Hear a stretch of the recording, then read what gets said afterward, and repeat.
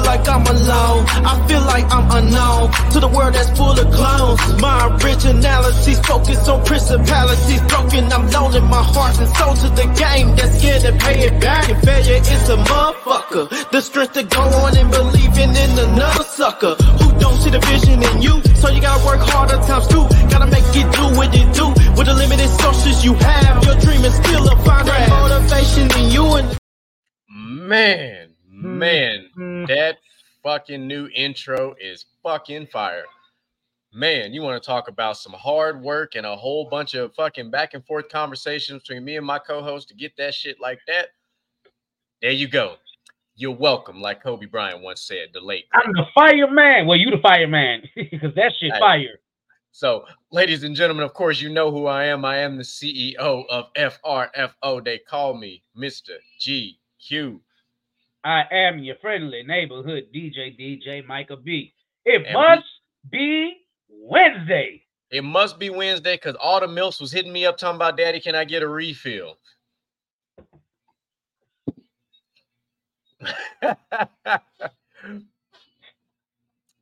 You already know what it is. We're going to leave that one there. You already know what it is. It's Gentlemen's Talk Wednesday. We have got a jam-packed, loaded ass, all over the place, looking like a straight shotgun blast ass show for y'all tonight. So we getting a little bit of baseball going in today. We got a tad bit of college football going in just because somebody decided to talk out the side of their neck, and we just going to put them on blast real quick. So technically, this individual could be what we call a dumbass millionaire. So we may see what happens when that comes up. We got some WWE news coming down the pipe for you. Got a little bit of a UFC update going down the pipe as well. But first and foremost, before we get rocking and rolling, right before we went live, DJ Micah B brought it up, and I was like, you know what? Fuck it. We got to go ahead and talk about that shit first. So DJ Micah B, go on and lead us off with that absolute bullshit. All right, man. I don't know where to start because, we kind of don't make this a gossip show. But today, we're going to take a little slight change, and we're going to make this thing a talk show like we always do. Britney Spears, man. Britney Spears has a new autobiography out. She does have say. I don't think she's writing it herself. I think she has not a producer, editor, and everything. So she came out recently and talked about how Justin Timberlake and that relationship pretty much drove her crazy. It led to low self-esteem. She got pregnant. Justin Timberlake said he wasn't ready to be a daddy. She probably wasn't ready yet to be a mom, is pretty much what he said. And pretty much she had an abortion, and it sent her into mental sickness and frustration. And we all saw the Britney Spears breakdown while we were young. So, I mean, my boy Cat Williams said, I didn't cause your low self-esteem. Self-esteem is the esteem of your motherfucking self. I don't care about you, about that shit. Yeah, no, that my wife had told me about it, and then I was just like, wait a minute, the fuck? Like, first of all, I never knew, well, none of us would have known if she never said anything, that she was, at one point in time, she was pregnant with Justin Timberlake's baby, and JT was like, nah, I ain't ready to be a pop yet. But, and I get it, there is a legitimate mental health aspect to it when, a woman goes down that path and, and goes through the path of, we'll call it termination to make it sound nice. It's not a nice thing, no matter how you look at it. But it sounds like once that happened, she never went and got the help that she truly needed. Because sometimes you gotta go talk to somebody. And if I'm keeping it a buck, nah, fuck it. Fuck around and find out. You're a millionaire. You have access to all these things that most of us, no matter what kind of insurance plan program that we have, we don't get therapy for free. So you had the means to go do this, and you decided not to, for whatever reason. And look where it got you. Now you got, there's videos on Instagram, you doing the most. You're doing the most. You got somebody like Plies just like, talking about you wearing your purple bikinis and doing all this. I don't know what the fuck to call them dances. If you call them dances that you're doing, you look like one of them damn little worm men off of Men in Black, the way you was moving in the video one time. I told you we was going to be all over the fucking place today. Like, I'm like, it's hard to feel bad for millionaires when millionaires have the means to get the help that most of us don't get to get. But you know, it happens. You know, she's in her, she's damn near in her 40s now. Yeah. So I mean, you know, she wrote this autobiography thing, and we'll see how it goes. I'm sure it'll make, you know, I'm sure it'll be good. I'm sure people will read it. I'm sure it'll sell out. That's really all I got to say on that particular thing, though. I mean, I hate to blame this on Jada Pinkett, because you know we already blasted Jada before on here, but I mean, here's my question. I'm listening. For Brittany and ladies out there. We get you pregnant. We tell you we're not ready to be a dad. You don't have an abortion. You want to keep the baby. You get mad when that father is not present. What the fuck do y'all want? Exactly what you said, to be present. Like, first it's always, well, I didn't lay down and make a baby by myself. No, but you engaged in the fuckery too.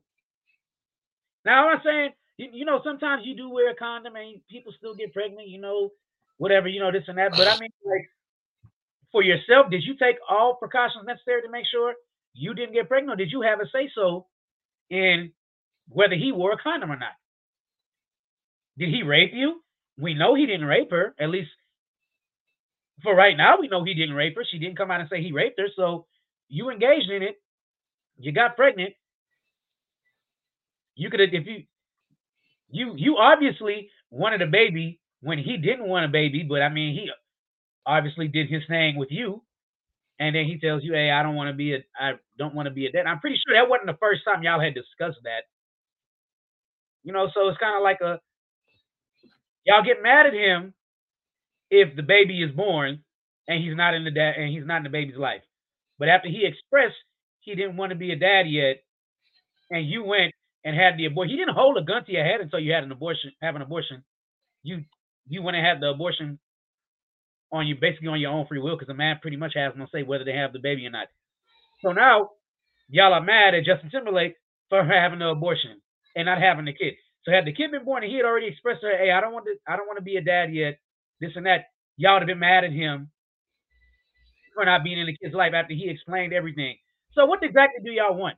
Because this is as much on her as it is on him. And this is the point I'm trying to make. You laid there, fuck this is not a kid show.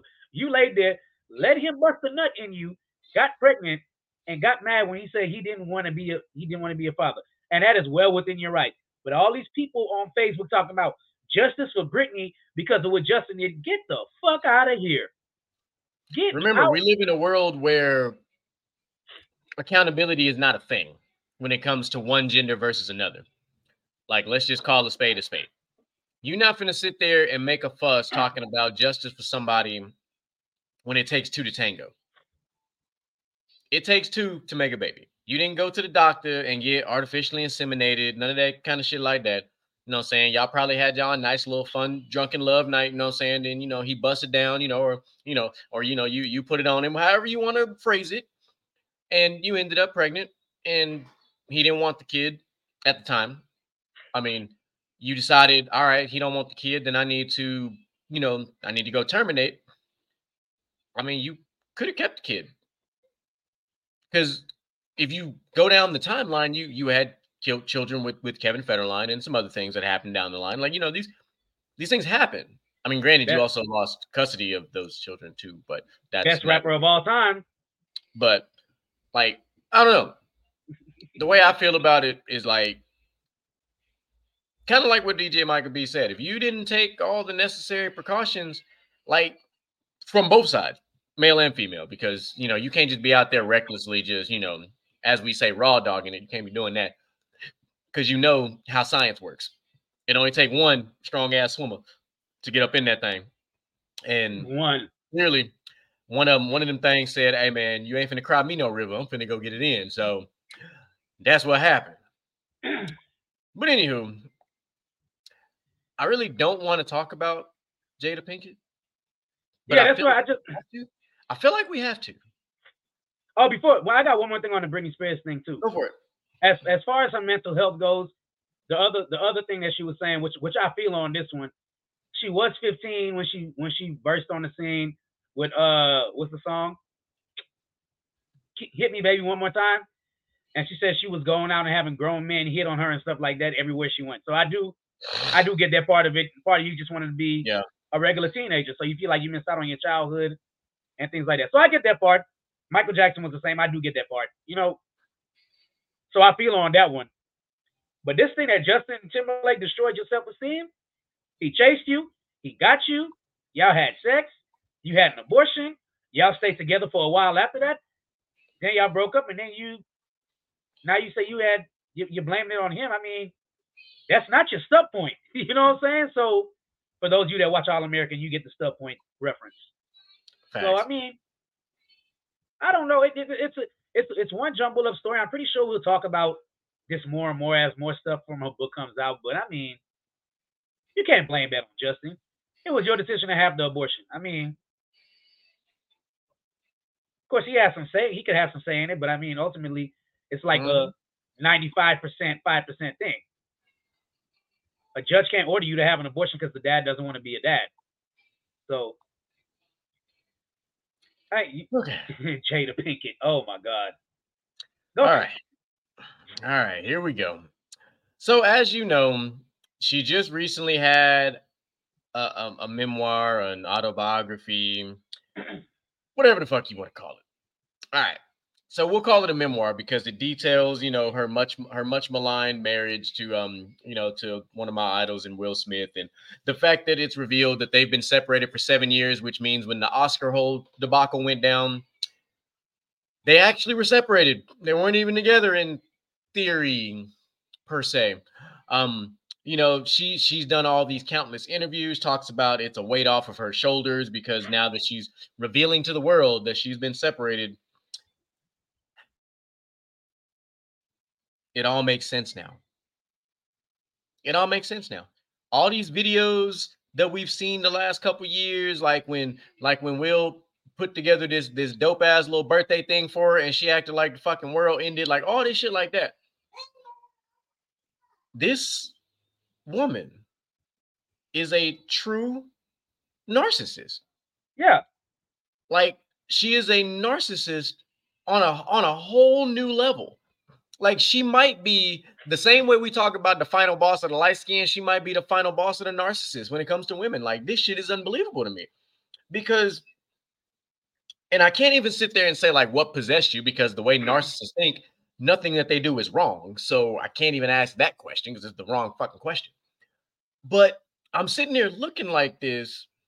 I'm reading some of these quotes. I'm gonna directly quote some of the things that she said. So she wasn't sure about writing this book, and she said she the only time she actually reconsidered it was after the Oscars. She's like, I can't write a book about that piece, whatever. She admitted that she felt like the scapegoat for the actions of her separated spouse. And I'm like, all right, so there you go again, playing this blame game. And I'm like, all right, let's start with that. You're saying that your husband, well, I guess he's still your husband because y'all aren't divorced yet. You felt like you were the scapegoat for his actions in defending you as his wife. In what universe stratosphere is that considered wrong? Because here's my thing. Let's just play the inverse of this whole situation, right? Let's say Will never goes up on stage and puts his hands on Chris Rock, right? What in the world are all the social media groups and everything saying the following day? Why didn't Will Smith defend his wife? And he gonna get drugged through the mud. So he was in a lose-lose situation. Like, and well, no, it was a win-lose. He could have won if they would have took care of it backstage. I think there would have been a different scenario had it been taken care of backstage. But in the heat of the moment and the way that he felt as if, you know, two things happened. His wife was embarrassed and he was embarrassed. It's on national TV. And, you know, I don't know the story behind why Jada Pinkett went, you know, smooth as a baby's ass on top of the head. But the G.I. Jane references and everything else was kind of like, I ain't gonna lie, that's kind of rough. Those guys kind of a low blow.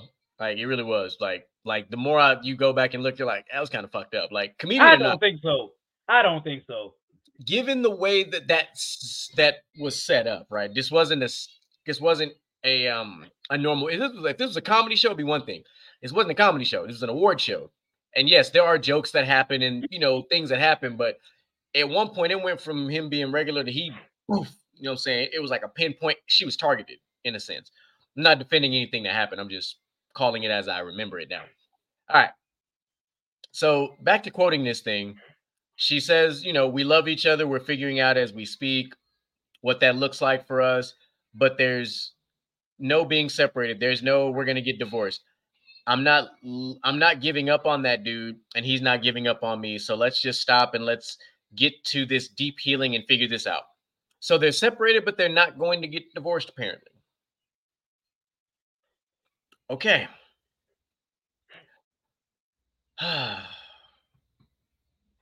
Right there, holding on can do a lot more damage than just going your separate ways. Yeah. Just taking it step by step as we're going through our pitfalls. Like, of course, she talks about in this book, she talks about her friendship with Pac, and there's always a deep love between the two. But she says that they never had a romantic feelings towards each other. They met up in high school and they would grow up to obviously be famous and everything in Hollywood. And you're like, all right, make whatever notions about that whole situation that if you want. I don't know. Sounds like to me they had a situationship, as if the situation would have been better, they would have been together. Was it a situationship or was it an entanglement? That is a very good point. I think we have finally found the definition of an entanglement. It is a situationship. So, oh man. Right.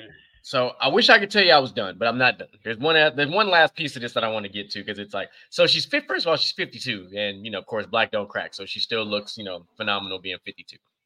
She says she does not suffer from any depression or suicidal thoughts anymore. So at a point in time, she was going down a dark spiral. She credits Aaron Rodgers' favorite drug, that ayahuasca, for her healing, and says that she's learned to keep a positive mindset, a daily routine, does meditation, prayers. So she basically has tapped into her spirituality. She's also about to launch a 13-city hour-worthy journey book tour, going to London, Abu Dhabi, and Dubai. So yeah, all that's happening. So your thoughts on all this fun stuff? I mean, I'm one of those people that just don't get into people relationships. Like, if you come like, man, this and this going on, but like, brother, I tell you, if I've been in a situation, I tell you what happened to me in a situation. Take it how you want it.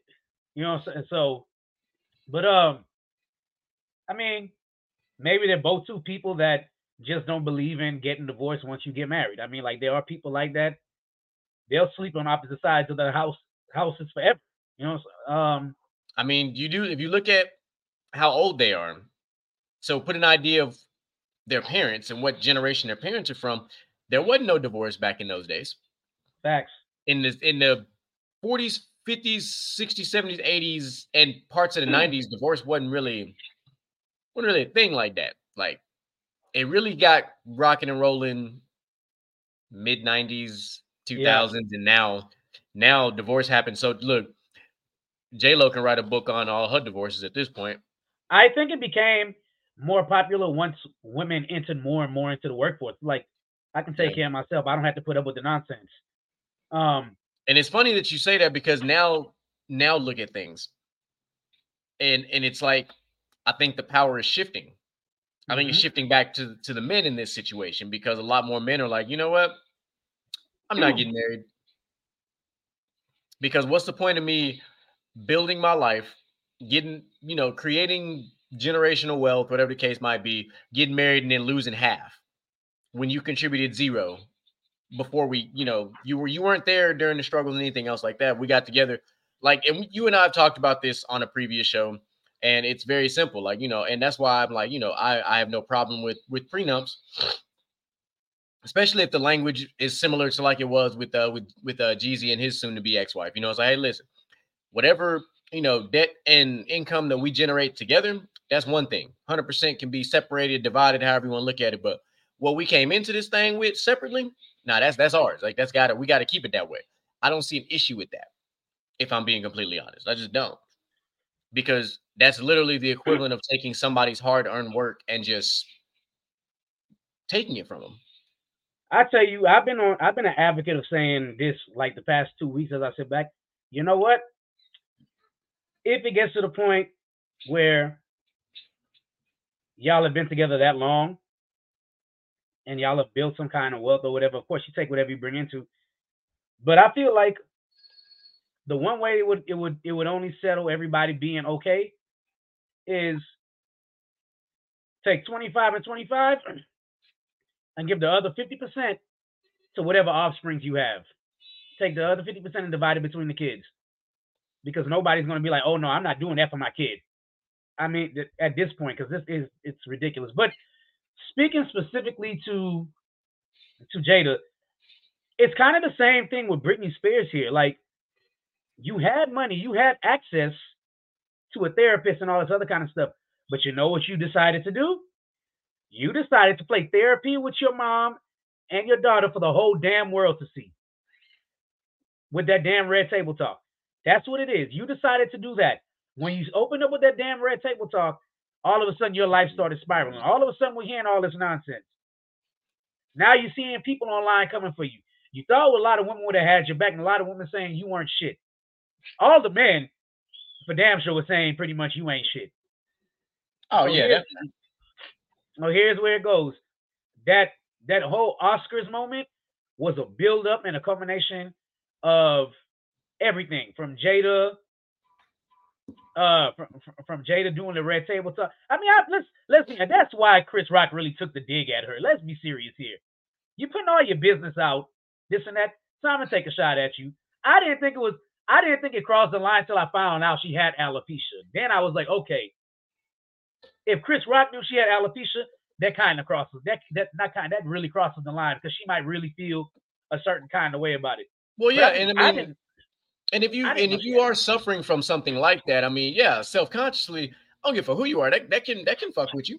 Yeah, you know, that's like, just like if you had you know, we see commercials nowadays, like, you know, saying if you got like plaque psoriasis and that shit all over your neck and all this other shit, and you know, you basically wearing sweaters because you trying to walk around like this, like, you know, of course, if somebody take a slight, you know, dig at you, you're gonna take it a little differently. Like, and I know we talk about all the time, you know, having thick skin, but there's a time and a place. That's not something I'm gonna have thick skin about. I ain't even lie to you.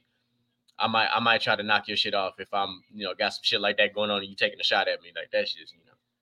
But you know, most people that have alopecia, they don't go completely bald. I don't know if she didn't go completely bald and then she shaved, but a lot of them also don't grow hair in other places.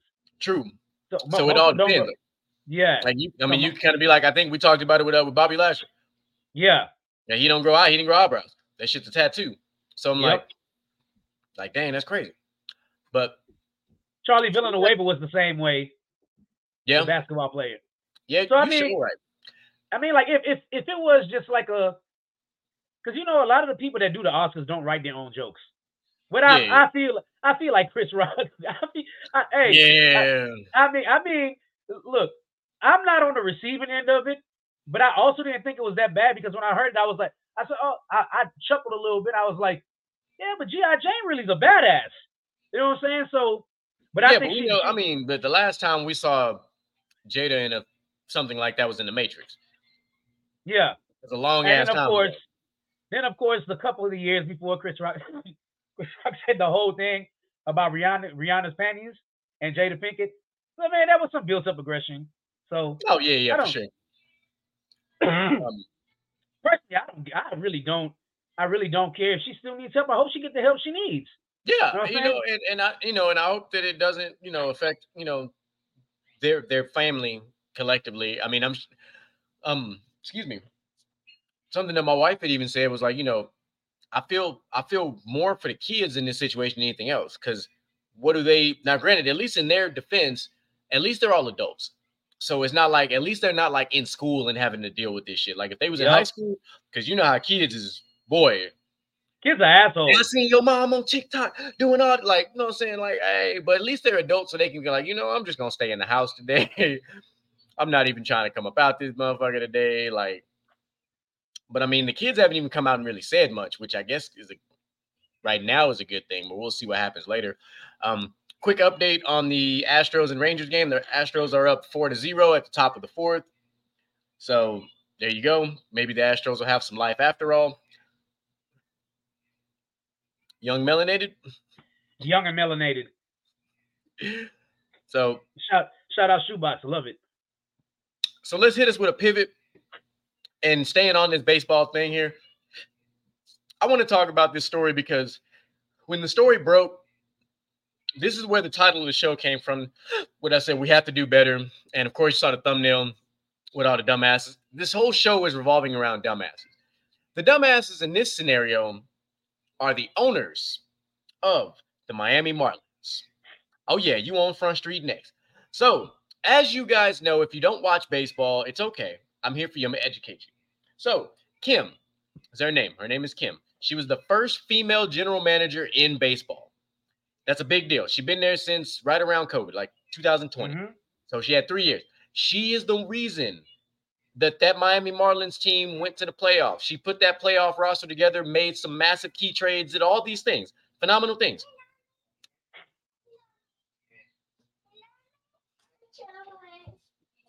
Here we go. You got to excuse me and my daughter doing her daughter things. Okay, we're gonna turn the YouTube shorts off, ma'am. Here you go. Can you take that, please? Here, Daddy's trying to do a live stream, baby. Here you go. Yes. All right, well, I'm gonna set that right there. All right, anyway, so she actually stepped down. So they offered her. The team took the I guess team option in her contract, and she declined because they tried to hire a person above her, basically a president of baseball operations type of thing above her. So the issue with that is, let me read the statement from the Marlins first. And it will say the Miami Marlins announced today that Kim Ng will not be returning as the club's general manager, although the club exercised its team option for her to return for the 2024 season. Kim has declined her mutual option. We thank Kim for her contributions during her time with the organization and wish her and her family well. We will, of course, immediately begin a thorough and extensive search for new leadership as we plan to continue to invest in the Marlins organization, both on and off the field. We're committed to our fans on the South Florida community, and we look to build off that momentum. All right, that was a statement from them. So the Marlins went 84-74 this past season, grabbing the National League's second wild card spot before, of course, the Phillies put it on them because the Phillies just kind of been doing that this year. So basically what happened is last week there was a discussion between the Miami Marlins and Kim, and they discussed the plan to reshape the baseball operations department. In the discussions, they were not on the same sheet of music because they wanted to hire someone above Kim. Kim had done all this work, done all the right things, put all the pieces in place, and they tried to literally put somebody over her all of a sudden.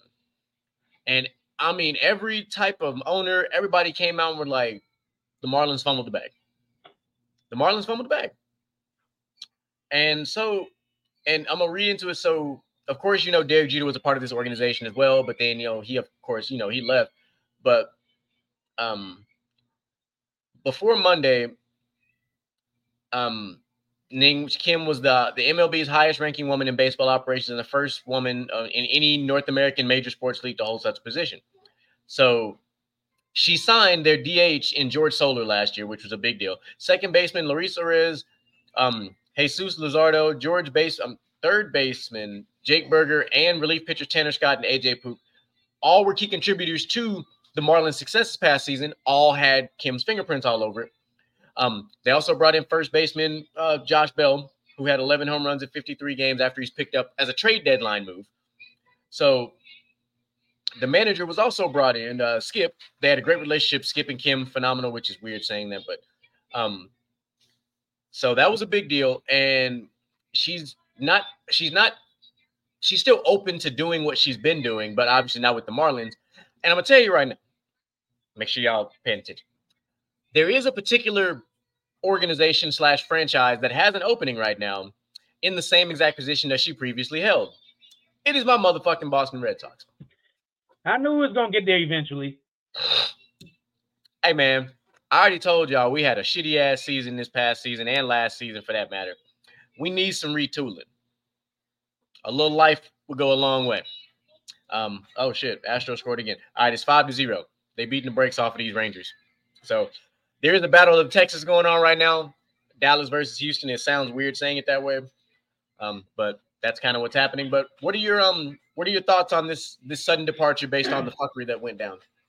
Well, it's actually quite simple and can be summed up in basically what you said. The Marlins fumble the bag. Clearly, this woman knows what she's doing.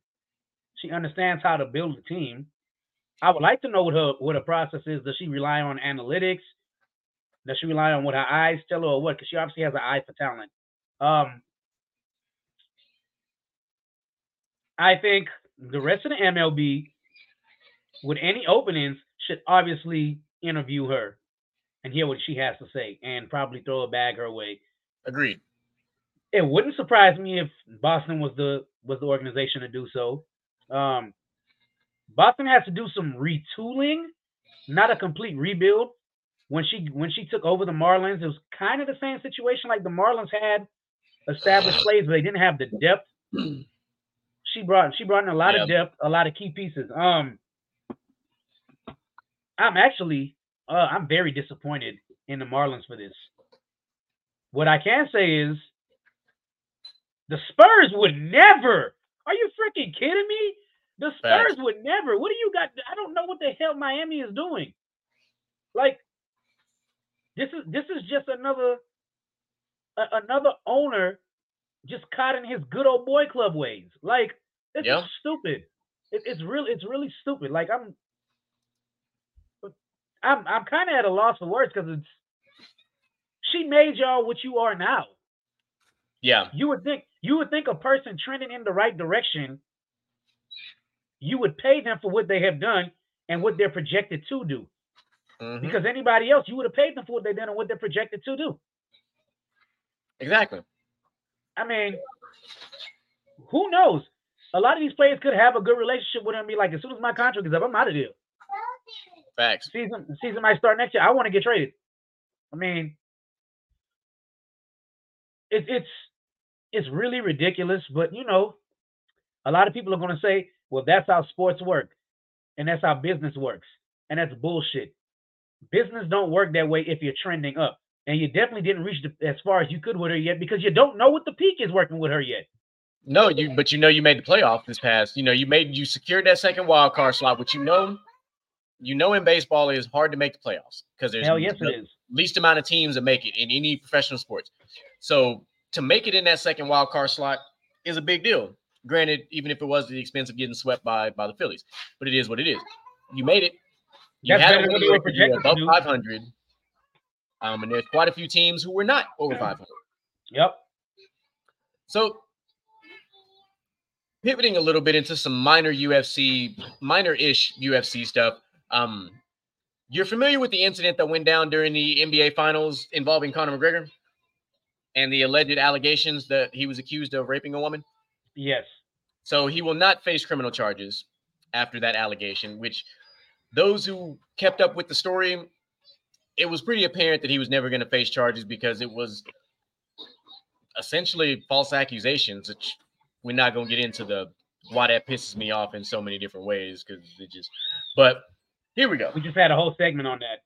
We did. And we all saw the video too when the woman said, you know, he forced me into the bathroom and this, that, and the third. We saw all the cell phone videos where he wasn't even close enough to her to grab her and pull her into said bathroom. But anyway, let me read the article. The initial findings said that McGregor forced a woman into the men's restroom while at the game and sexually assaulted her. However, it had been revealed that criminal charges against McGregor had been dropped as there was insufficient evidence and contradicting stories that ultimately made it impossible to truly charge Conor McGregor in this case. So, Yeah. Here we go again.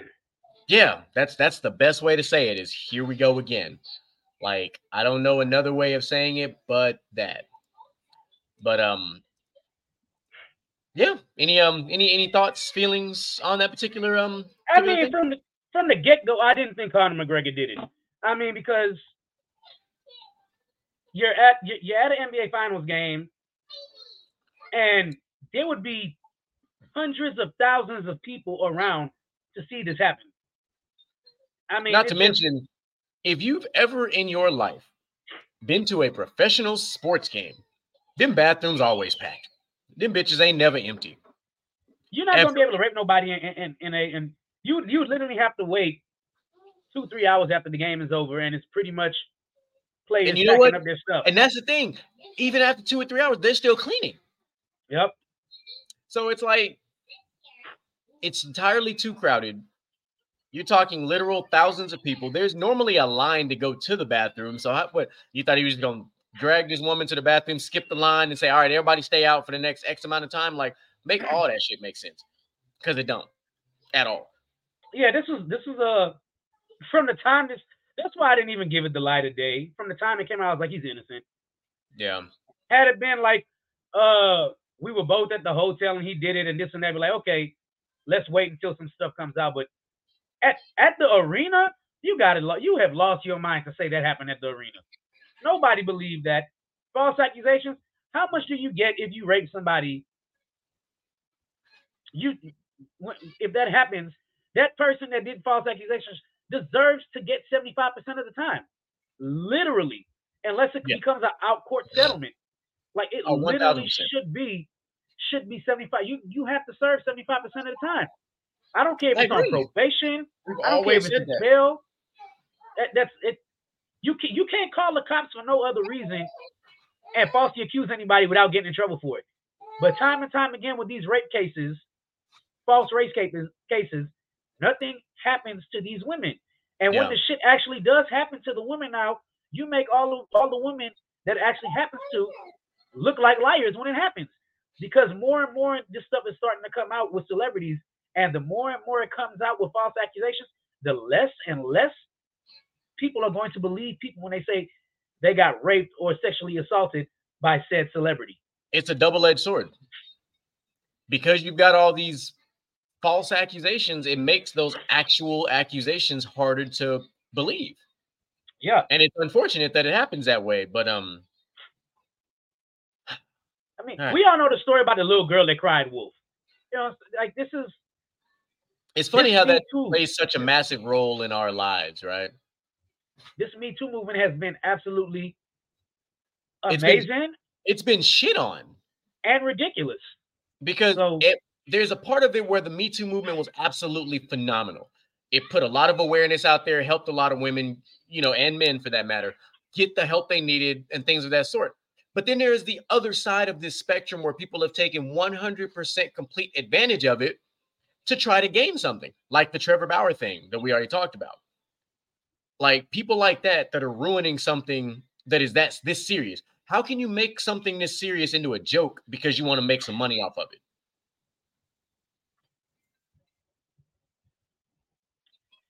That part. So I hate people like this, and I don't use the word hate a lot, but I hate people like this. I have a strong dislike for these people. I'll try not to use the word hate, but it's okay. I wanted to get that don't want to line up those stories accordingly because, that's where the show was kind of serious and what like that. But it's time for us to do our favorite thing, and that is talk about the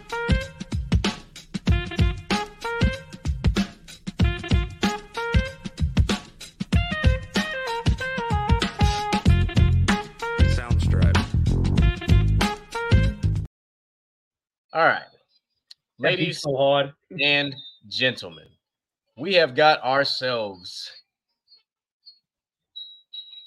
a new induction. Dumbass millionaires. And it's funny because never have I ever thought that this would happen. But we have our first NIL recipient, dumbass millionaire. Oh, yeah. And by the way, spoiler alert, ladies and gentlemen, We will be discussing this on Inside the Huddle on Friday. And of course, your boy, Mr. GQ, will be all up in the rant. But it couldn't wait until Friday. So, Caleb Williams, make your way to the front of the room, my boy. Oh, Mr. I want to paint Utah on my nails and get my ass whooped in the Pac-12 by Utah twice over. All right. So, I don't know if you're familiar with this story or not, DJ Micah B, but allow me to I definitely am. So, Caleb Williams decides, because he's supposed to be the quote-unquote the number one pick, if he decides to declare, and now there's this, I can make more money, NIL money if I just come back to school, this, that, and the third. Cool. All that is normal. I don't even care that he said half of that shit. It's the next thing that he fucking said that fucked me up. Because he said this, and this shit was crazy.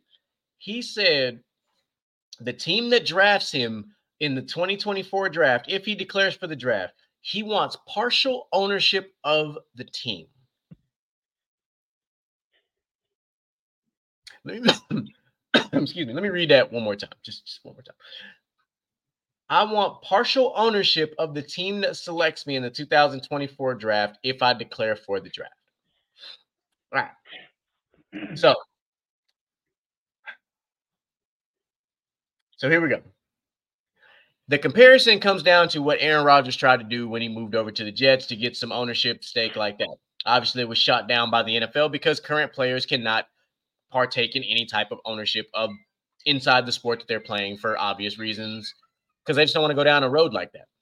So, henceforth, also why all of a sudden, once Tom Brady retired, now he has partial ownership in the Vegas Raiders. Kind of how that works. Here's what I want to get to. Caleb Williams, who the fuck are you? Let's just start with that. Who the fuck are you to be like, I'm such a generational talent that I deserve when I get drafted to have partial ownership in whatever team drafts me?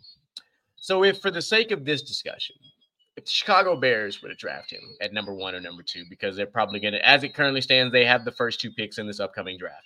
For those who have not been paying attention.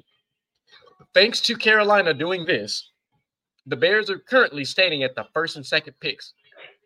Actually, no, 1st and 3rd, because Denver is now in the number 2 pick slot. But either way, you have 2 of the first 4 picks in the draft. And let's just say you draft Caleb Williams. All of a sudden, there's like, I want partial ownership of the team. As the owner of a team, my first question would be exactly what I just said. Caleb Williams, who the fuck are you? In what world does it make a lick of sense for me to offer a current player partial ownership when you ain't set foot on an NFL field? When you ain't played one snap in an NFL game, you ain't played one snap in an NFL playoff game, you ain't set foot and played a single snap in a single Super Bowl, but you want partial ownership in the team? What if I'm a bust? What if Caleb Williams is a bust? Now this man gonna have wealth for life because he got partial ownership of an NFL team because they drafted him. And I'm like, nah, fam. No. Like, I don't even care that he's gonna go possibly number 1 overall. However, that shit's gonna. We'll talk about draft shit when draft shit comes up. I'm literally concerned because he is that. What's the word? Were you pretentious? Bold. Bold is not the right word. There's a worse word out there, and bold ain't it. This man got a lot of gall. Gall, that's it. To ask for something like this. You got big cojones, man. Big cojones. And this man ain't played a single meaningful NFL snap yet. Not even preseason, bro. And now there's this thing where he may talk about he may not even go to the draft at all. Like he may just finish out college and then just basically have freedom to play with whoever he wants to play with. And he even pulled some Aaron Rodgers type shit and had a list of teams, include like the Vikings and the Cowboys and I think like the Raiders and some shit like that. I was like, okay. Again, let me ask this question. Caleb Williams, who are you? Because we talked about this. I'm gonna pull this up because I'd rather it be, we had a long discussion about this on Inside the Huddle.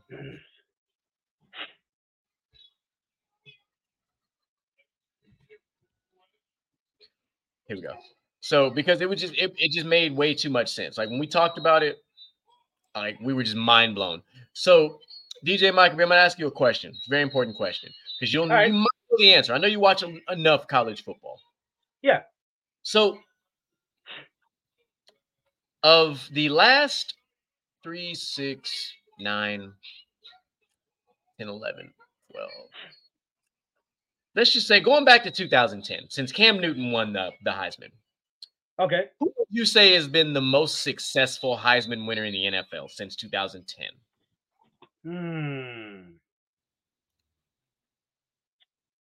I'll even add some flair to this for you. I'll read these names off because in 2010 we had Cam Newton. 2011 you had RG3. 2012 you had Johnny Manziel. 2013 you had Jameis Winston. 2014 you had Marcus Mariota. 2015 you had Derrick Henry. 2016 you had Lamar Jackson. 2017 Baker Mayfield. 2018 Kyler Murray.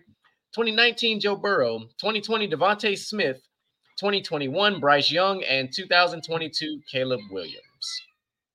Can I just rattle off the three, I think, because it's kind of hard just to pick one. Knock yourself out. Derrick Henry has had a lot of success, but he hasn't made it to a Super Bowl. No fault of his. But he has been the leading rusher now and has been carrying whatever is left of the Tennessee Titans on his back. Cam Newton and Joe Burrow obviously both have been to the Super Bowl. And Cam Newton has an MVP and a Super Bowl appearance. So, I mean, as it stands right now, I would probably say Cam Newton, just off the strength that he has an MVP. He has a Super Bowl appearance. He has a 15-1 season.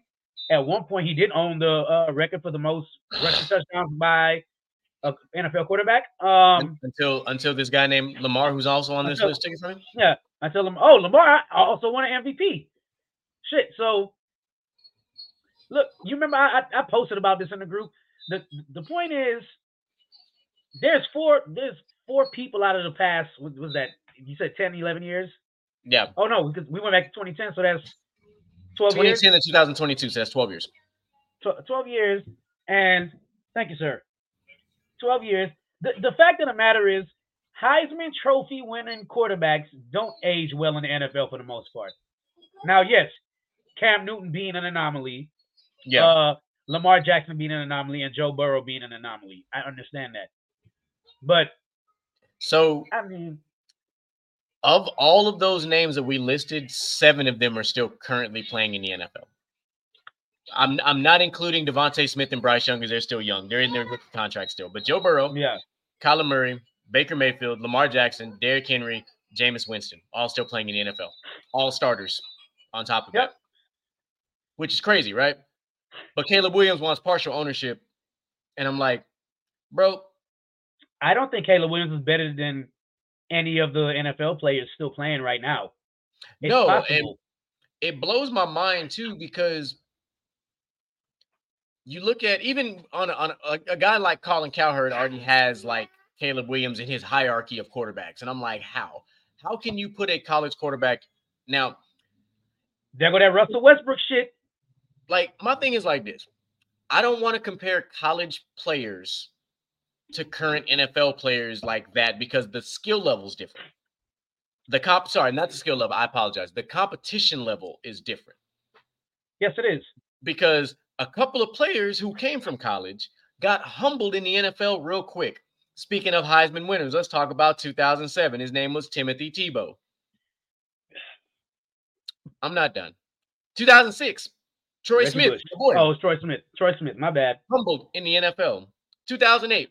Sam Bradford, humbled in the NFL. You know what's crazy? Sam Bradford actually had the skill to do it. He just couldn't stay. He couldn't stay uninjured. He got Jeff Fishered. Stop playing. Just like Vince Young, he got Jeff Fishered. 2011, RG3 unfortunately got humbled via injury because he tried to do the same things he was doing in college, and unfortunately, a freak injury happened. Johnny Manziel, humbled. Jameis Winston, 30 for 30, humbled. Before we go any further past Johnny Manziel, can we publicly declare that oh man, is it Mel Kiper? I can't remember the guy. What is that guy's name? That said Johnny Manziel had bus reviews. Like Johnny Manziel has Oh yeah. written all over him. Yeah. I cannot think of his name, but he hit I know the you're nail talking on about. the head. Yeah. It'll come to me. But Marcus Mariota, humbled. Also threw a touchdown to himself in the playoff game off a bounce off somebody's helmet. I forgot about that. Derrick Henry has not been humbled. He humbled the NFL. Yeah. Crown on. Lamar Jackson had a humbling first rookie season and then had to cut his teeth. But then, figured it out. Baker Mayfield, humbled. And then look at him now. He's on his 4th NFL team. Mind you, he's drafted Playing some good ball, though. I will give him that. He is Merrill Hodge. And you're not wrong, but listen. Baker Mayfield was drafted in 2017. We are in 2023, and he's on his 4th NFL team, and he was a first-round pick. Hey, man, listen real quick. What I tell you about them 11 games? What did I tell you about them 11 games? All right, Skip Bayless. He was the top 5, and I don't give a damn. Humbled with capital letters. 2018, he was a trash-ass teammate. 2018, Kyler Murray, humbled. Still being humbled. Fucking toddler wants to play Call of Duty as opposed to playing NFL football. Humbled. Arizona Kyler Cardinals is going to find his way out of the league. Contract. Humbled. Joe Burrow, not necessarily humbled. Joe Burrow came into the league and said, all right, I'm a baller like I did at LSU. Went to the Super Bowl. Unfortunately, ran into the buzzsaw that was the LA Rams. Devontae Smith, he's doing just fine. He's got a great teammate on the other side, in A.J. Brown. He's got a solid quarterback, a former Alabama quarterback. Bryce Young, humbled. His team hasn't won a game yet. Humbled. I thought Carolina won this past weekend. They lost. Yeah, they played Miami. Oh, so you're right. He just had an okay game in fantasy. That's what it was. Yeah. So again, what is Caleb Williams going to do that none of these guys that we just rattled off are going to do, like that have already done? I don't know. And I mean, bruh, just this list just gets ridiculous as you go further and further back. Oh, it does. I know. Reggie Bush, Matt Leinart, Jason White, Carson Palmer. I give Carson Palmer a pass though. Carson Palmer did have a pretty good career. Yeah. I'm not. No, I wouldn't say he was in the same boat as like your RG3s and stuff. He was humbled via injury. I will say, Colin Cowherd said something a couple of years ago that I actually did agree with, and his assessment was Carson Palmer is the Hall of Fame if he gets drafted by a different team. Like if he ended up with the Patriots, I think he would have ended up being a Hall of Famer because I just believe Carson Palmer really did have the skill set. He did, but it's not like he was on. He wasn't. All of his teams weren't bad. Yeah. So I mean, like every 10 years, you get about 5 players that are good in the NFL, good to great, and then you get the other 5. There's not really like a gray area. Either you're good in the NFL or you're trash in the NFL. I guess your only gray area would be probably Reggie Bush, where he wasn't bad, but he wasn't great. He was pretty good. He also was humbled on the field. Oh, yeah, well, he got smashed. Absolutely smashed. That was a welcome to the NFL humbling smash. But I mean, there's a lot of players on this list that would have took Reggie Bush's career over their own. Yeah. It's just every time I think about Reggie Bush, I just think, here comes the. But going back to the original, oh my God. Going back to the original point here, this dude got some, bruh, there has never been a sure thing coming out of college in football. Everybody swore up and down Ryan Leaf would be the second coming of Jesus, and he was drafted number 1, and it worked out bad because they took Ryan Leaf and they should have took Peyton Manning. It's like this is nobody took Tom Brady until Bill Belichick took him. How did that work out for Bill and the Patriots? How did it work out for Tim Couch? Oh my God, I forgot all about Tim Couch. Oh, I did. But look, at the same time, Peyton Manning as a rookie, humbled, multi-interceptions. Oh yeah, for sure. Like, and it happens, like you got to cut your teeth. Like, I think the question that we should be asking here is, instead of how many Heisman winners actually become good players, how many Heisman winners actually become Hall of Famers? Because that's the people you'd like to have in ownership back in your team when they become a Hall of Famer for that team. So let's run down this list. I guess we can go back to, let's start with 2005 because Reggie Bush is retired now. I guess we can say Mark Ingram, solid career. Sam Bradford, Tim Tebow, Troy Smith, Reggie Bush, Matt Leinart, Jason White, Carson Palmer, Eric Couch, Chris Weinke, Ron Dane, Ricky Williams. Here we go all the way back in 97, Charles Woodson. Yep. Solid. I just went through 11 years. And you keep going back. Rashawn Salam, Gino Toretta, Charlie Ward, Desmond Howard, Ty Detmer, Andre Ware, who I'm not knocking. Andre Ware is pretty good. I can't believe you didn't say Eddie George. Oh, my bad. I skipped over Eddie George on accident. I stopped at Charles Woodson and went straight to the next one underneath him. Eddie George, we know. You know. Desmond Howard, Andre Ware.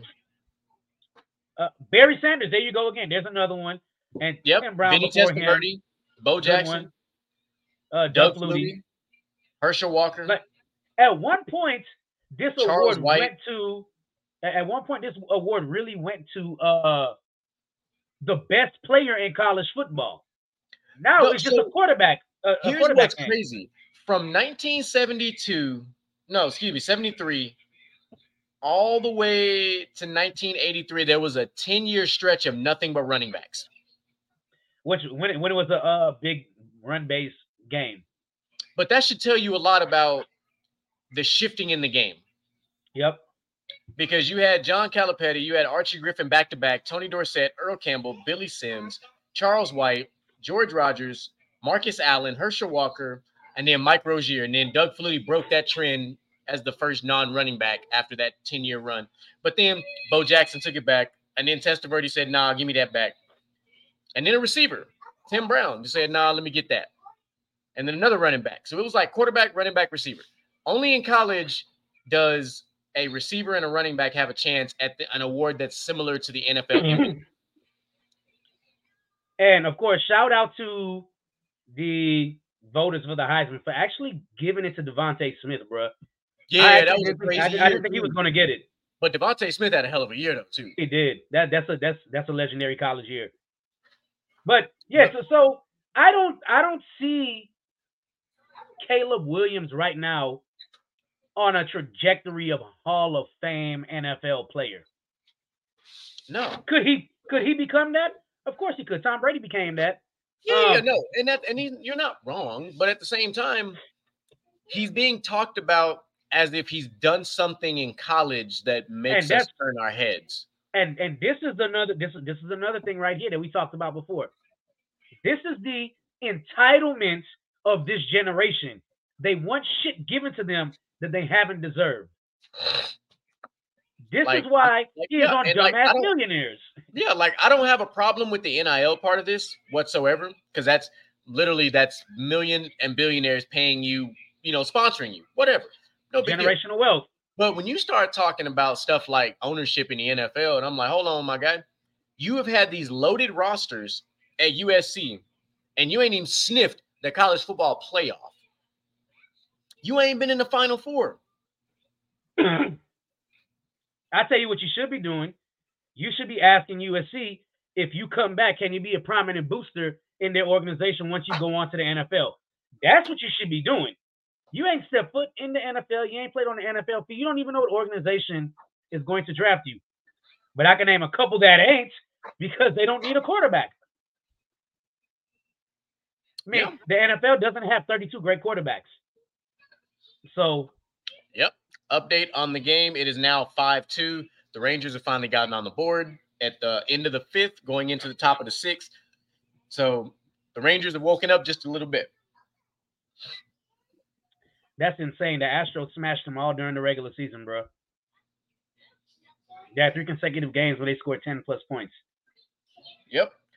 So, Caleb Williams, welcome to your Kodak moment, my dude. You have made an infamous wall. We have got another one. Don't you worry. Ladies and gentlemen, James Harden, bring your ass to the front of the line. Oh, my God. Because you, James Harden, you killing me, dog. You're killing me. So you decide to skip practice.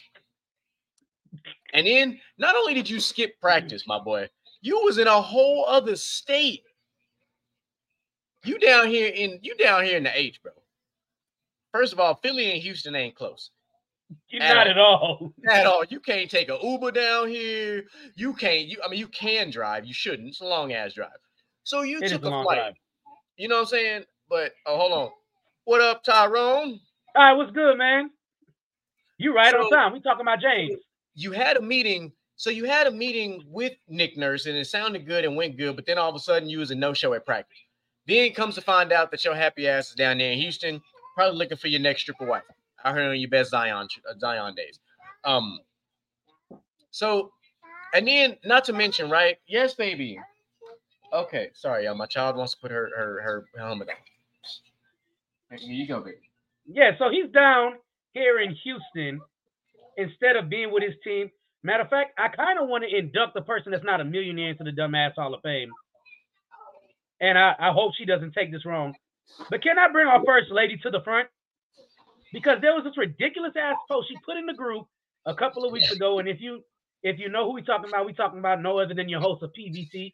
You'll find out who that is later. Stick around because she will be on tomorrow. And I hope she responds. First of all, today she was like, telling me this is not a good teammate, pointing up to a picture she had of James Harden or Joel Embiid's back, which is kind of really suspect other than proving that he was a good teammate. That was a bad pick. But just think back in the group a couple of weeks ago, whenever Troy asked her, is James Harden at training camp? Since he's such a good teammate. He's not. He didn't show up. Not in preseason. He's not showing up. And yet she sit here and defends him being a good teammate, this and that. You're not a dumbass millionaire, but that's a dumbass statement. And you're not a dumbass. That's just a dumb statement. You had a blank moment, Zai. So listen. And I said it in the group, and I'll say it for the masses. I said the fact that Ben Simmons has put in more work in the offseason than James Harden is very telling.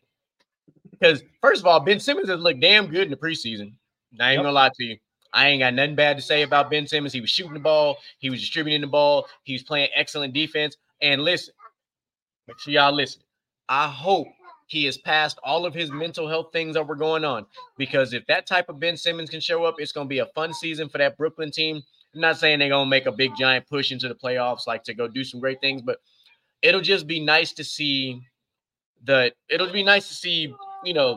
Simmons finally kind of looking like some of that potential that we had been seeing when he was drafted and now that he's gotten away from Philly. But back on this, so now that he didn't show up, what he did was he left Nick Nurse in a very uncomfortable position because you know what happens when star players don't show up? Press conferences happen. When press conferences happen, people get put on the spot. When they get put on the spot, they're like, oh, shit, now I got to speak up for this motherfucker because he ain't here. So all Nick Nurse could say, very simple, and perfect coach speak, by the way, if James Harden is here, we go. If he's not, we go. From the last discussions that I've had with him, it was a little bit of a surprise that he did not show. That's all he could really say because you kind of put him in a fucked off spot.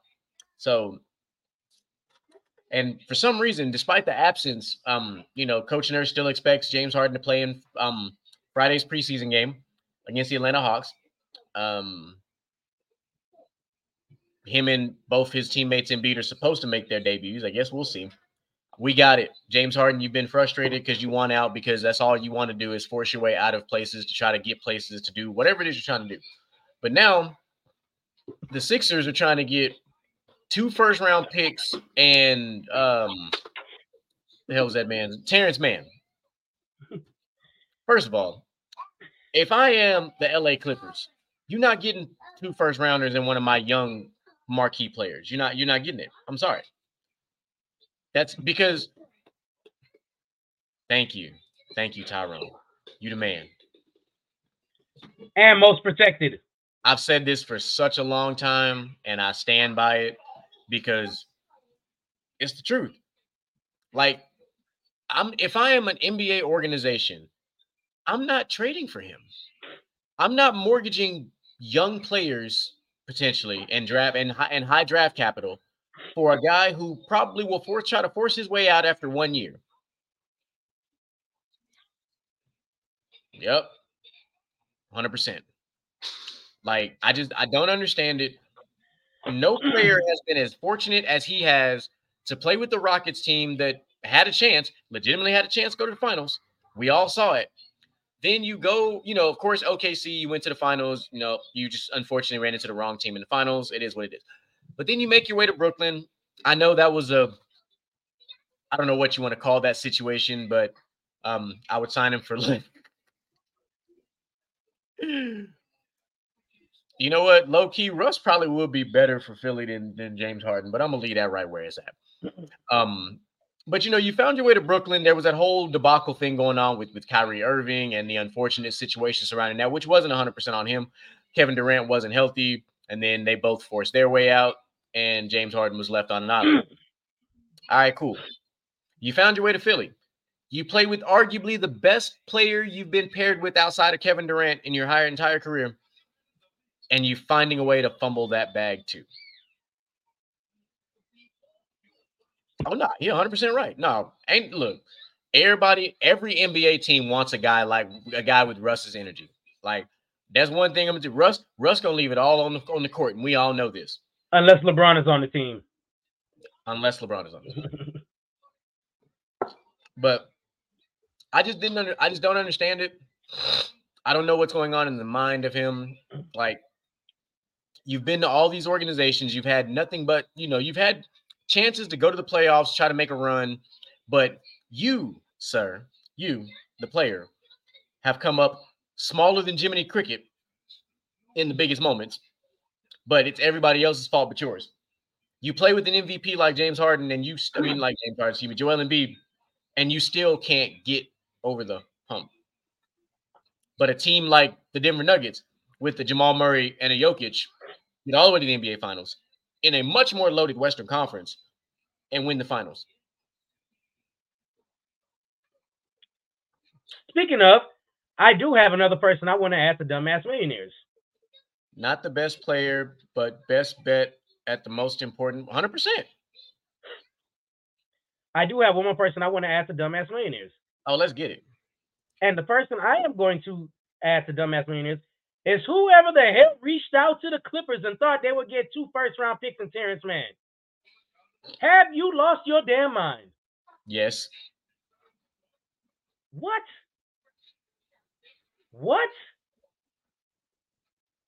Come on, bro. You can't be this stupid. Beggars can't be choosers, bro. And right now, you're begging for a team to come take James Harden contract off your hands. If it's Daryl Morey, to hell with it. Daryl Morey's up there now. Matter of fact, just put the whole 76er management up on there because this is dumb. Facts. You traded for him. You wanted him. You got him. You made him a promise. You broke the promise, and here we are. You done fucked up, Aaron. So, now that we've taken care of that, and of course, that needed to be done. Hold on. Tyrone in his bag today.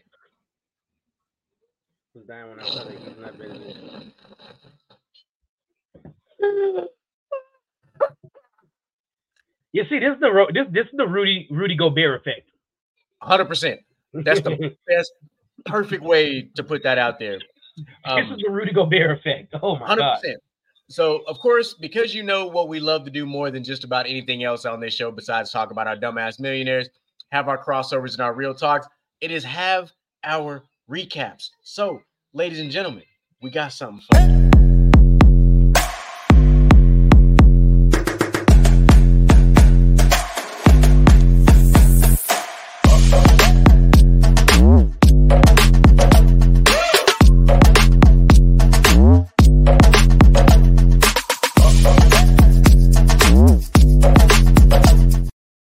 Man, shout out to the producer for all these hot ass tracks, man. This music just be bumping. It'd be like a club up in this thing, man. But we got to get our recap in because boy, oh boy, Monday and Tuesday did not disappoint for WWE. So let's get started with Monday Night Raw. So actually, let's back up real quick. Backtrack to Friday. Let's go back to Friday real quick. Yeah, something major happened, and I knew it was gonna happen. We just didn't know when or how it was going to happen. Triple H finally said it's time to split them back up. And what do we mean by split them back up? he made Adam Pearce the general manager of Monday Night Raw, which means Much deserved. SmackDown needed a GM. So who do they bring in? None other than Mickie James' husband, for those who didn't already know that. I didn't know that. Wow. Nick Aldis, former Impact wrestler, big-time star from the indie scene, is now the general manager of SmackDown. And yes, like I said, the husband of Mickie James. So you're welcome. His first order of business, that motherfucker Dominic Mysterio comes in, interrupts, does all this bullshit, and just gets straight fucking roasted. I mean, flat out roasted. Deservedly so. Stay out of grown folk business, Dominic. That's all I'm going to say about that. So that was a great way to close that out. Then we had the closeout moments because we, of course, had the return of the Tribal Chief, the head of the table, a.k.a. Roman Reigns. And, of course, LA Knight is continuing to make waves. But Roman's first order of business absolutely gets on Jimmy's ass. Hey, man, I've been gone. Why the fuck is Cody on my show? Why is Jay on my show? They got the tag team belts. What have you done about them? Why are you over here calling audibles? Just stick to the plays, this, that, and the third. I mean, just ripping them to shreds. And, of course, you know what I'm saying? Solo just doing what Solo does. I love Solo. Hey, man, Solo is that dude, man. So they go out. And, of course, John Cena has been tagging along with LA Knight, and it's been good for TV. But the best part about this, and I don't think a lot of people notice this, is that John Cena is actually taking a back seat. He knows how big LA Knight's getting, and he's just kind of chilling, just kind of hanging back. He's not really overtaking it with his star power ability. John Cena can absolutely be Patrick Patterson or Arn Anderson for his second coming of his career in WWE if he absolutely wanted to as a manager. He could just be a manager, run 100%, and be, but also wouldn't be a bad, if I'm a manager, also a tag team partner wouldn't be bad to have. Yeah. But so we get to that main event, and it's LA Knight versus Solo, and of course, LA Knight, comes up victorious, and a fight ensues. Here comes Jimmy Uso kicking people in the face. John Cena comes out, gets him with the F5, and then all of a sudden, back again, Solo tries to hit John Cena with the damn Samoan spike thing. And here comes LA Knight with the BFT. Bow, knock his ass out. And then out of nowhere, boom, Roman Reigns with the spear. And guess what happened, ladies and gentlemen? John Cena was nowhere in sight. Why? John Cena was off camera, off to the side over here. Because they don't want John Cena taking anything away from the buildup of LA Knight. So kudos to John Cena for doing that. Now, back to our regularly scheduled program. Let's get back to Monday night. Of course, now you got... By the way, Kevin Owens is now on SmackDown. That's true. My apologies. That was a big deal. Sami Zayn and Kevin Owens are officially no mas. So there's that. I thought that's what you mean by split. That's what I thought you was gonna say. Yeah. The bigger split was the whole general manager thing, but it was. Yeah. But so it's laying the groundwork for Survivor Series to go back to normal. Raw versus SmackDown, possibly NXT, like I've been saying and hinting, like, please. I hope so. Because the rumors, and Carmelo leading would be great. The rumors currently circulating are still going to be Survivor Series War Games is being a thing. We'll see how that pans out. So now we fast forward to Monday, and of course, Cody Rhodes and Jey Uso still the undisputed WWE Tag Team Champions. Pardon me. Me and DJ Prime have been talking about this. Like, when are they going to finally split these belts up? Because if you're going to have two separate general managers, at some point you got to split these tag belts up. You just have to. So all of a sudden it was announced that Jey Uso and Cody Rhodes are going to defend their belts against the Judgment Day, because right now they are pushing the Judgment Day as like the biggest faction currently in wrestling. And they want the Judgment Day to have all the gold again like they had before they lost it initially. You also had a phenomenal Intercontinental Championship match between Bronson Reed and Gunther. You got to say, not Gunther, Gunther. Got to make sure you put that oomph in there. So you got put a little oomph in it. Anywho, you had a Falls Count Anywhere match that actually was one of my favorite matches all Monday between Ricochet and Shinsuke. God dog, that match was fantastic. Then you also had Shayna Baszler versus Rhea Ripley, another really solid match. Like, Raw overall was a solid card. Even the Piper Niven match, whatever. But the way the show opened up was Sami Zayn. Solo officially, he has no tag team partner. He's saying last year was the greatest year of his career. And of course, now, the Judgment Day is trying to get involved and beat the hell out of Sammy. And then here comes Jey Uso. So now we've got this Jey Uso and Sami Zayn angle. So we'll see how that one plays out. We'll see. The way I'm looking at it is you could, if you truly wanted to, you could just have everybody that the Bloodline ever did wrong just come out and just jump the Bloodline if you really wanted to be just dumb with it. But now that the Bloodline is basically down to 2, which would that be the ultimate plot twist if this was all just a plot and a ploy? Yes. That would be some just, but yeah, I don't know how much did you get how much of Raw did you get to watch Raw, check all this stuff out? I watched a lot of the YouTube stuff because when Raw is going on, we're on here. That's true. I was live in the chat during that too. I was doing all the stuff. For those listen, ladies and gentlemen, my little area right here, my office / gym / my daughter's play area, I can do a lot of things in this area. So while Basket to Basket was live and in color, I had it on this screen here, and I was also watching Monday Night Raw on the projector behind me. So I was live in the chat on Monday, and they was having a hell of a show. I was enjoying the content, the back and forth they were doing. So we'll get back to that here in a little bit. But that Falls Count Anywhere match though. So there was a point in time, how every time we see this match, when you remember back when Bobby and Braun had this match and they went through the screen and shit. Yep. So Shinsuke tried to throw Ricochet through here. Ricochet hit a motherfucking backflip off that shit. Oh, I'm about to YouTube that. that shit was epic. That shit was epic. It was just dope.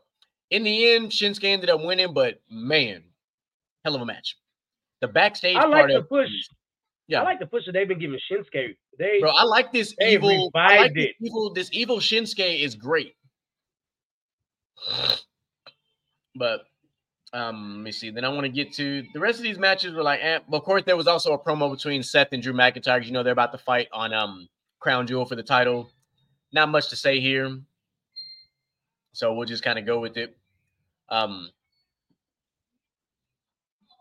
Going back down to the main event, because that's when shit kind of got crazy.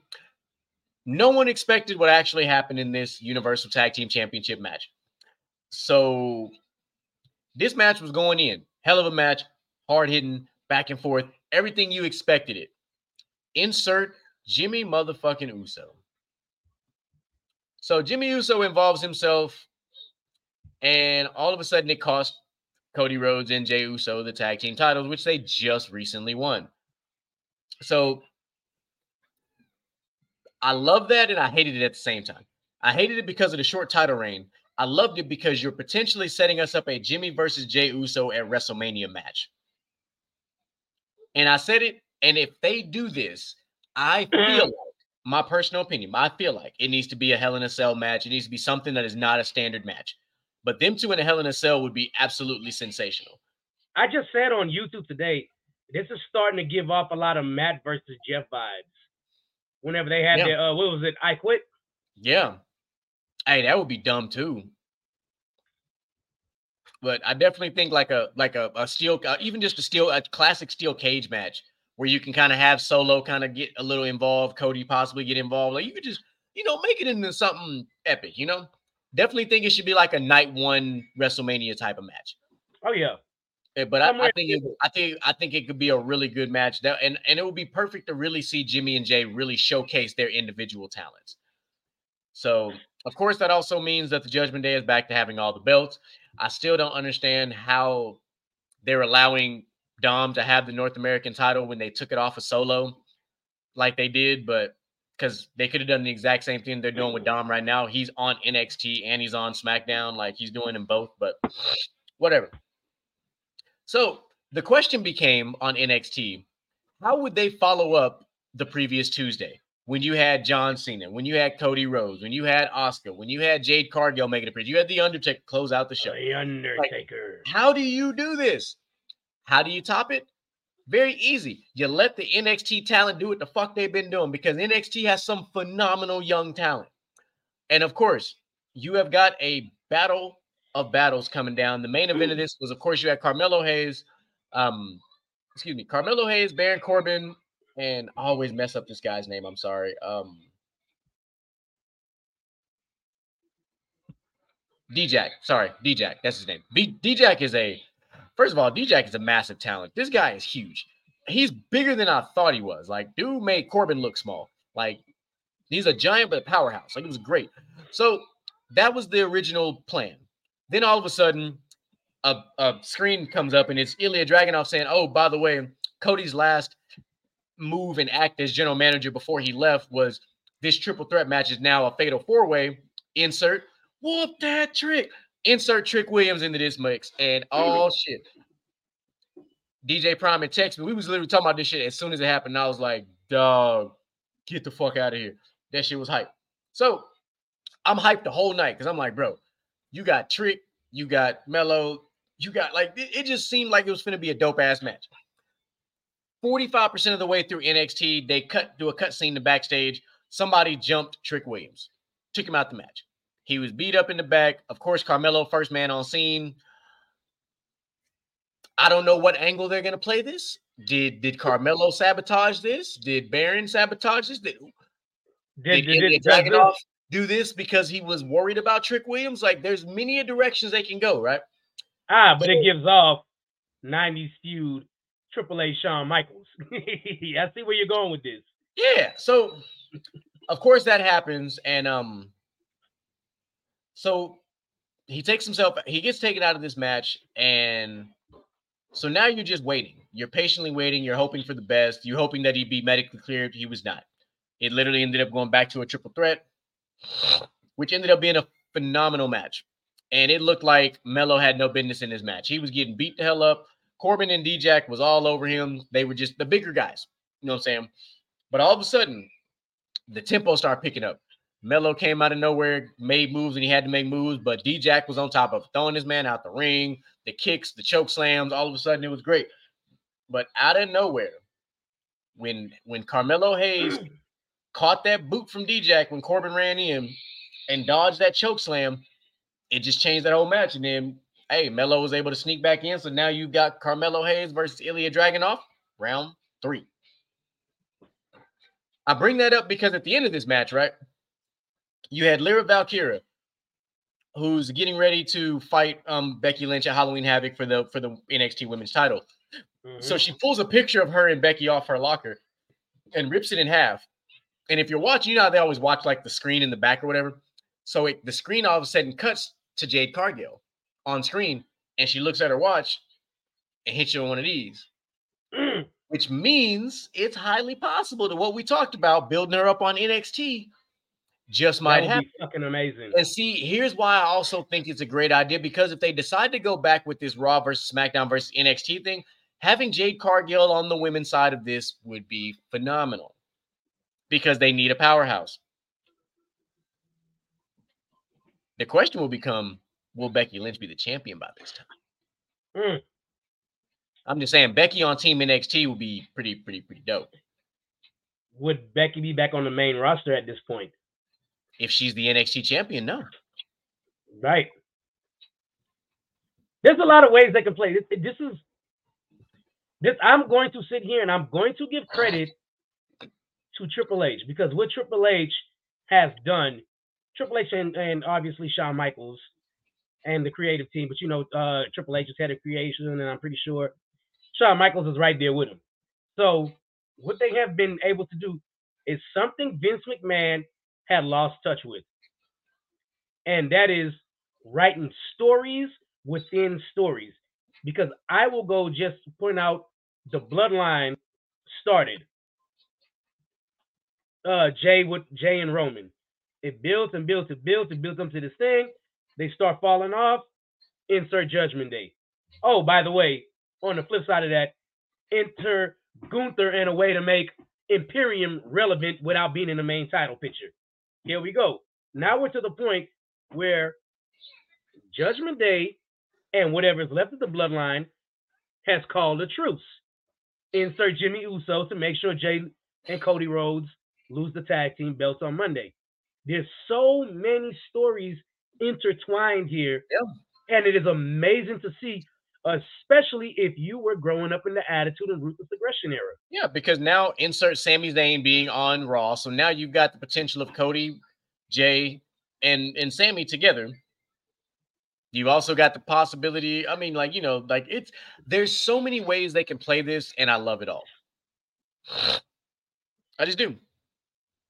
I think the question now becomes for me is who do you get to take this damn title away from Dom on NXT? Because that he's got a whole other thing coming up.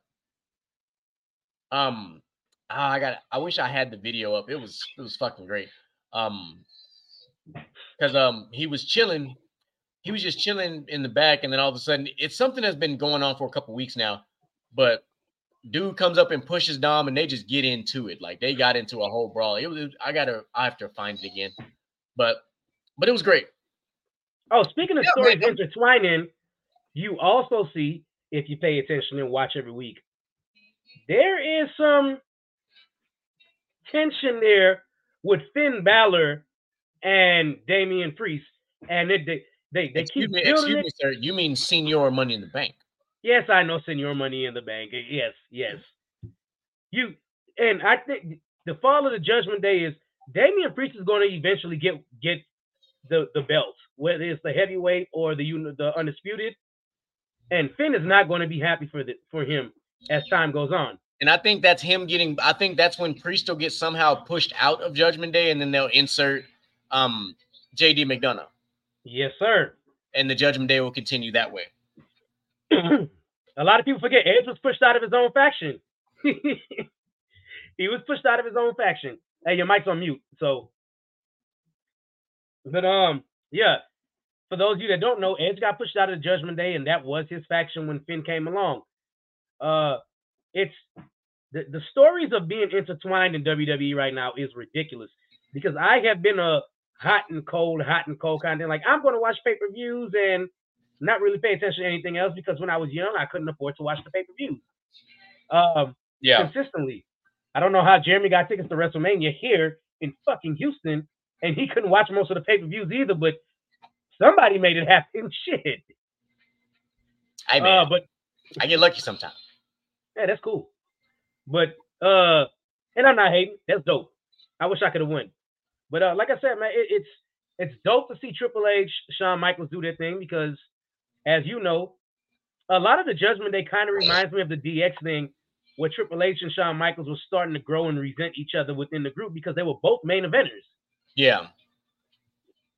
So there's a lot of ways to go with this. It's actually to the point where, especially NXT, you know me for the past 3-4 years now. Damn it, since NXT came along, it was like, I don't watch NXT. That's amateur shit. Boy, the growth of NXT has been amazing, and NXT is looking like they're going to win War Games if they do the War Games. Yeah, I mean, they have all the momentum. They're building up to be strong enough to eventually be the third brand, not like the JV, if you will. Because we've seen what it looks like when they start to mix talent, and it still can stand up and set itself apart. Unfortunately, ECW couldn't do that.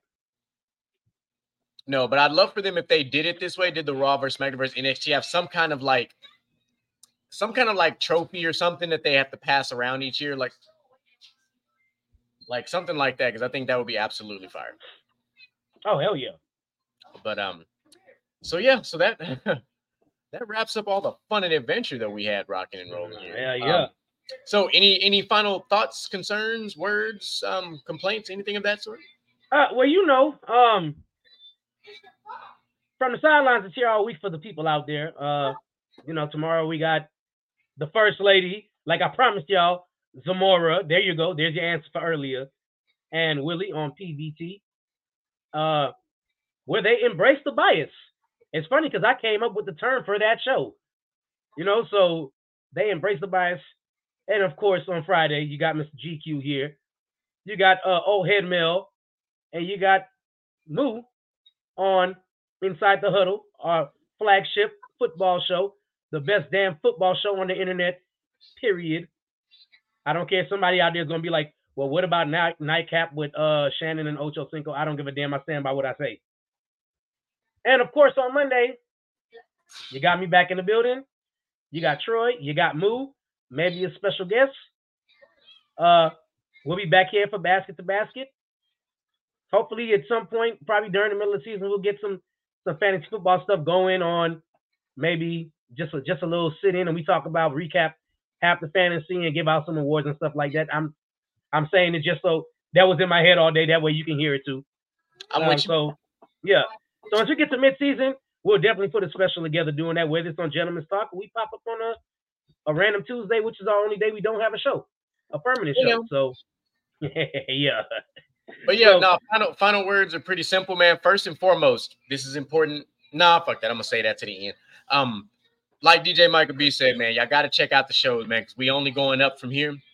Like I said, tomorrow, player versus team, we're gonna turn up, we're gonna do what we do. Friday, Inside the Huddle. Yes, baby. What's this you do, baby? While he's on pause, shout out to y'all, man. 500 subscribers on YouTube. So like, share, and subscribe. Tell your friends to subscribe to the best damn podcast series on the internet. All right, so toddler things, dad life. Yeah, so like I said, you know what I'm saying, we got Inside the Huddle is going to be on and popping. We got a loaded show for y'all on Friday. Monday, Basket to Basket, it's going to be on and popping. So yours truly, Mr. GQ, will be dropping in the building because I'm making my GQ rounds. So I will be making my appearance just like I did on Player versus Team last week, so be ready for that.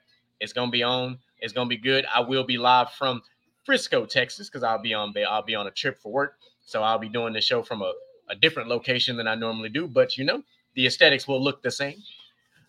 So, and DJ Michael B took it from me. I was going to say that for the end, but it's all good in the hood. But, again, I'm just going to echo them sentiments.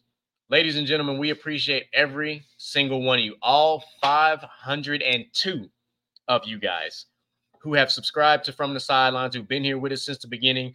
For those who have rocked with Gentleman's Talk since we were just an audio cast, all the way up until now, us being a live stream, doing what we do now, seeing us on multiple shows a week now. And, hey, man, we said it on Inside the Huddle, so I'm going to make sure I repeat it and say it over here. It's only so many seats on this train, man. When we take off, man, don't try to ask for 6 seats no more, man, because ain't going to be no more room for you. You better jump on this thing while it's space, because when we gone, we gone. And all you can do is watch from the sidelines. Watch from the sideline. One last thing. Shout out to my beautiful girlfriend, Carla. Hey, and happy birthday. Wife. Oh, happy birthday, Carla. She done turned 21. Oh, snap. Don't do that. You make me sound like a predator, dog. Oh, snap. I am your man, Mr. GQ. I am signing off. Man, that was good.